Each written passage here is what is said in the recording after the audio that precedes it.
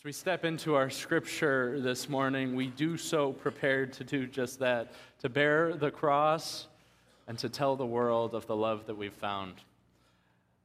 Jesus says in these words in the Sermon on the Mount, "You have heard that it was said to those of old, 'You shall not murder, and whoever murders will be liable to judgment.' But I say to you that everyone who is angry with his brother will be liable to judgment. Whoever insults his brother will be liable to the council, and whoever says, 'You fool,' will be liable to the hell of fire. So if you are offering your gift at the altar and there remember that your brother has something against you, leave your gift there before the altar and go. First, be reconciled to your brother, and then come and offer your gift.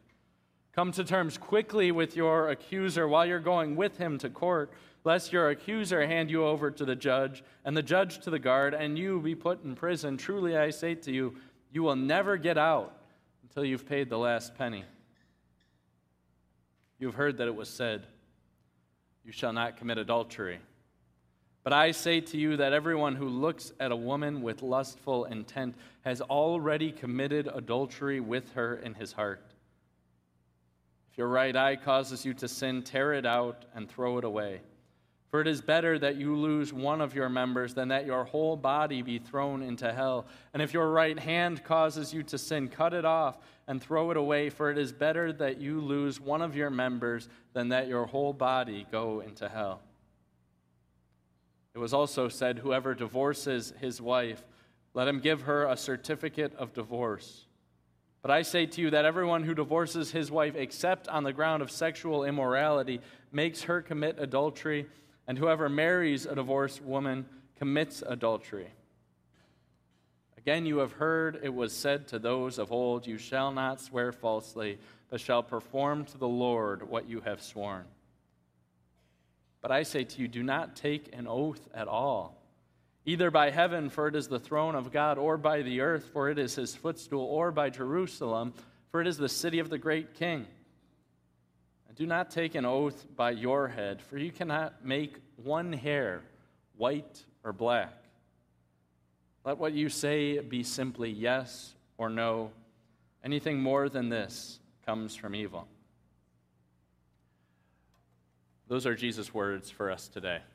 They kind of feel a little bit like hammer blow after hammer blow of the law, the crippling law of Christ. And I think that Jesus' words today really inspire us to go on a journey looking for love, looking not just for twisted love, not just for whatever love we can offer, but looking for perfect love.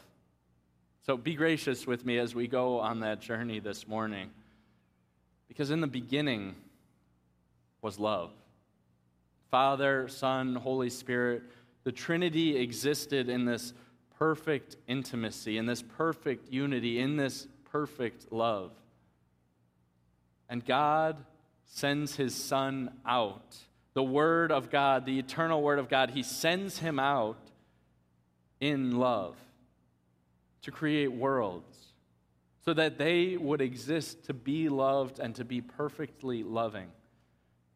And they were. As the Word of God goes out, worlds form that are in perfect relationship with each other, light and darkness, land and sea, plant and animal, human beings, and the creation that God gave them to steward. They were in perfect relationship with each other, in perfect relationship with God. In the beginning, our world was created to be perfectly loved and perfectly loving. And we messed that up. And as Adam sinks his teeth into the fruit, the poison of the tainted love of the tree infects every fabric of creation. And rather than removing love from his creation, rather than removing the human ability to love and leaving us with the absence of love and some kind of apathy, he gives us the ability to love, but now it's twisted, it's contorted into something kind of hideous. And it's out of this twisted love that murder and adultery grow. And that's what Jesus deals with this morning. When Jesus begins his Sermon on the Mount, he is speaking into a world of twisted love and trying to show it perfect love. And he starts with murder. And if you're like me, you read what Jesus says about murder and you think, Jesus, you could have stopped after that first verse. Why do you have to keep going? Because you shall not murder is a hard enough command for us to keep as a society. We look around us and we see murder all over the place. We see human beings taking other human beings' lives. To reduce murder to just being angry seems like it's something that just makes God's eternal commandments kind of trivial. Like when I'm going up to a stoplight and the person in front of me stops short on a yellow one, I know that we could have both made it through, and so I'm a little bit upset. But you can't seriously get me to believe that just because I was angry in that moment, I'm just as guilty as the person who sits on death row because of the families they tore to pieces, or the shooter, or somebody who thoughtlessly takes the life of another. My wife and I were watching this Netflix series, and we're really bad at choosing Netflix series, so I would not recommend this one. But there's a character in the series who shows a little bit of what anger might be able to do. She struggles with anger, and she does for good reason. Her husband had been killed in a hit-and-run accident. The person that she loved was taken from her. So she's angry. Love is twisted. And in that anger, she finds little ways to express it here and there, to try to express her anger in a healthy way. But the more she expresses it, the less she has control over it. And it comes out like in that example, in traffic, in strings of insults toward people that she's never met. And then it starts later on to come out a little bit more in strings of insults toward people she knows, people she has met, people that she's close with. And it comes out in strings of insults here and there and all over the place until eventually these strings of insults start having the goal of bringing somebody's humanity and their worth down to nothing. Like saying, "You fool, you are worthless." This anger grows from insults. It grows to calling human beings worthless. It grows until a moment when she's in the backyard with another person, the very object of her anger, and as she begins to lose the word of words, her rage boils over until she grabs whatever she can get her hands on and hits him in the back of the head, and as he falls unconscious into the pool, in her panicked rage, she does nothing. It's kind of a sobering reminder that anger isn't innocent. See, no matter where we are as we hear this command from Jesus, we are on a slope. Whether it's stopped at anger or stopped at insults or stopped at treating other people like they're worthless as we turn our heads while they're just asking us for help on the side of the road and pretend that they don't exist, or we go all the way to murder, we are on a slope that leads toward hell. And Jesus helps us recognize that. And he gives us an antidote to anger, to stop our progress down that slope. And that antidote to anger is reconciliation. Reconciliation, which really is kind of a church word because we talk about reconciliation so often as we point to the cross and see this event where Jesus gave his love, he gave his life in perfect love to reconcile us with God the Father. But in this verse, Jesus says, don't even worry about that. Look around you and be reconciled to the people around you.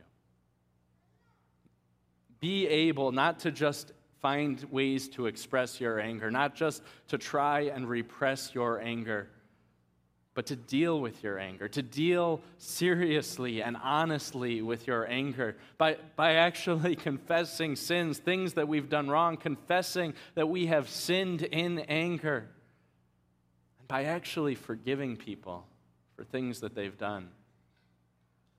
The antidote to this anger is reconciliation. And reconciliation is something that happens in the community of God only because God brings us reconciliation. It tells us, go, be reconciled first to your brother. See, the first form of twisted love is anger. It's that twisted love that tries to remove everything in the path of the one object that is loved that has to be possessed. And the cure for that is reconciliation, because it reorients us toward love of God, the forgiveness that only He can bring. And the second way that love is twisted in our world, and there are plenty more, but the second way that Jesus deals with it is lust, right? Sex, divorce. But we don't really have an issue with that in our society, so I'm just going to move on. We'll talk about oaths and maybe not. I was Googling to see what our world says about love this week, and this is what I came up with. This is a definition from Collins Dictionary. Love is a very strong feeling of affection towards someone who you are romantically or sexually attracted to. I'm going to read that one more time. Just think about the implications of what they're defining love as. Love is a very strong feeling of affection towards someone you are romantically or sexually attracted to. You see, when Jesus deals with adultery, He doesn't just deal with adultery. Right? He doesn't just deal with the brokenness of sex in our world. And we can look around our world and see brokenness of sex and point it out as much as we want. It doesn't make one way worse than another. But as we see the brokenness and confusion in our world over the concept of love, we have a God who is not confused in the least. And He sees how love is twisted. We see it even in the garden, as Adam begins to blame Eve for the sin. The one who he was supposed to serve, the one in creation that he was supposed to steward as his closest relationship, now rather than seeing her as a way of God conveying to him happiness, peace, and blessing, he sees her as a nuisance. You see, this love is twisted by lust every single time we look at another human being, and we don't say they're worthless, but rather we say we know exactly how much they're worth. And we can commodify humans. We objectify. And sometimes objectifying humans can still look pretty in a happily married couple who sees one another as the object of their happiness. But even as we try to see happiness given to us by other broken humans, the love kind of begins to twist and contort almost imperceptibly at first. But then as it grows and grows and that relationship continues, the love that started becomes almost unrecognizable. Jesus says, we don't need to just concern ourselves with a list of adultery. But every time we look at another human being with lustful intent, every time we look at another human being and try to figure out what we can get out of them, we have twisted love. And sometimes in our relationships, sometimes with the ones that we are closest to, and sometimes the relationship is completely removed, and we find ourselves scrolling through pornography or Instagram or TikTok, looking at people, lusting after people without the relationship even there, and we feel like our heart, our love is so twisted and contorted that we couldn't possibly be loved anymore. And yet, Jesus loves you with a perfect love. And He tells you how to combat lust through self-sacrifice. These words of Jesus can sometimes be confusing. Every time your hand causes you to sin, cut it off and throw it away. If your eye causes you to sin, gouge it out and throw it away. But the reality is we could try to take that seriously, and we'd all be limbless, and we'd still be sinners. Right? If you were going to take Jesus' words literally, you have to go find that guy in Indiana Jones' Temple of Doom who likes to rip hearts out, and then you can rip your heart out and throw it away, and then maybe take it literally. Right? Because it's our human heart that causes us to sin. It's the fact that our entire desire is wrong and twisted. We need a heart transplant. And Jesus shows us perfect love by sacrificing his entire self, not just his hand, not just his eye, but his entire life. He sacrifices his life for us. Not just so that we can sit here and look at the cross and think, wow, that was really cool that Jesus did that. But he actually invites us into that same life of sacrifice. Maybe you've heard those words before that the Apostle Paul writes. Brothers, do you not know that you who have been baptized into Christ Jesus were baptized into a death like his? In the same way, we are baptized into a resurrection like his.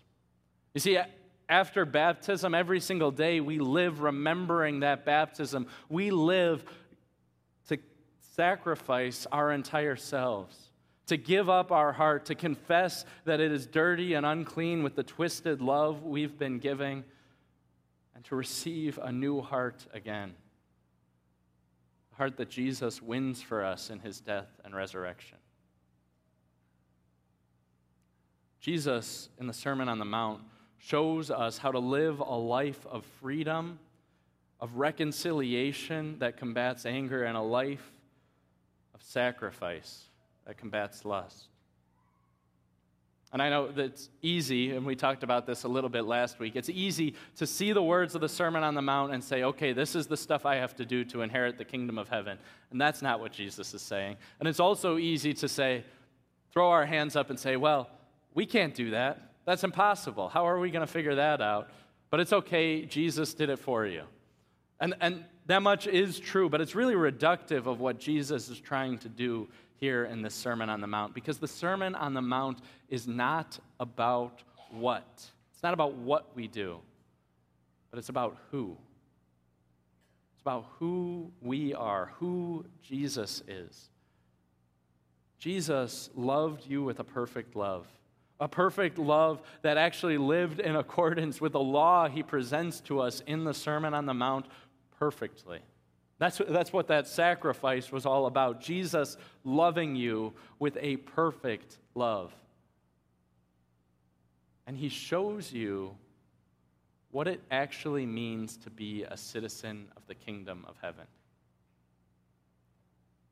The point of the Sermon on the Mount is who. We have to enter this sermon through the doorway that Jesus gives us. And the only doorway into this sermon is to read that first line, blessed are the poor in spirit. Blessed are all of those who read this long list of commandments that I'm about to give you and say, I know I failed. I know I can't accomplish it. Blessed are all of those who hold on to Jesus and his righteousness. And what does he say? Blessed are the poor in spirit, for theirs is the kingdom of heaven. You are citizens of the kingdom of heaven because Jesus loved you with a perfect love. And after answering who we are, Jesus answers how that means we should live. That means that as citizens of the kingdom of heaven, even if I can't accomplish it perfectly, this life of freedom, reconciling with my brothers, and this life of sacrifice is who I am. That's what I do. And when Jesus returns on the last day, we will actually throw off anger and throw off lust, and it will no more have any impact on us, and our love will be perfect. Because in the experience of our world, we are often speeding down the highway to hell just trying to look for an exit. But what Jesus does is pick us up from that slope, pick us up from that highway, and he puts us on a different slope, on the highway to heaven, where the end of that highway is is being perfectly loved and perfectly loving. That's the end for us. In the meantime, we long to be perfectly loving even while we're perfectly loved. We long for that by giving our lives to reconciliation and to sacrifice for the sake of the people around us, trying to mirror the love of Jesus who makes us perfectly loved, perfectly loving. Amen?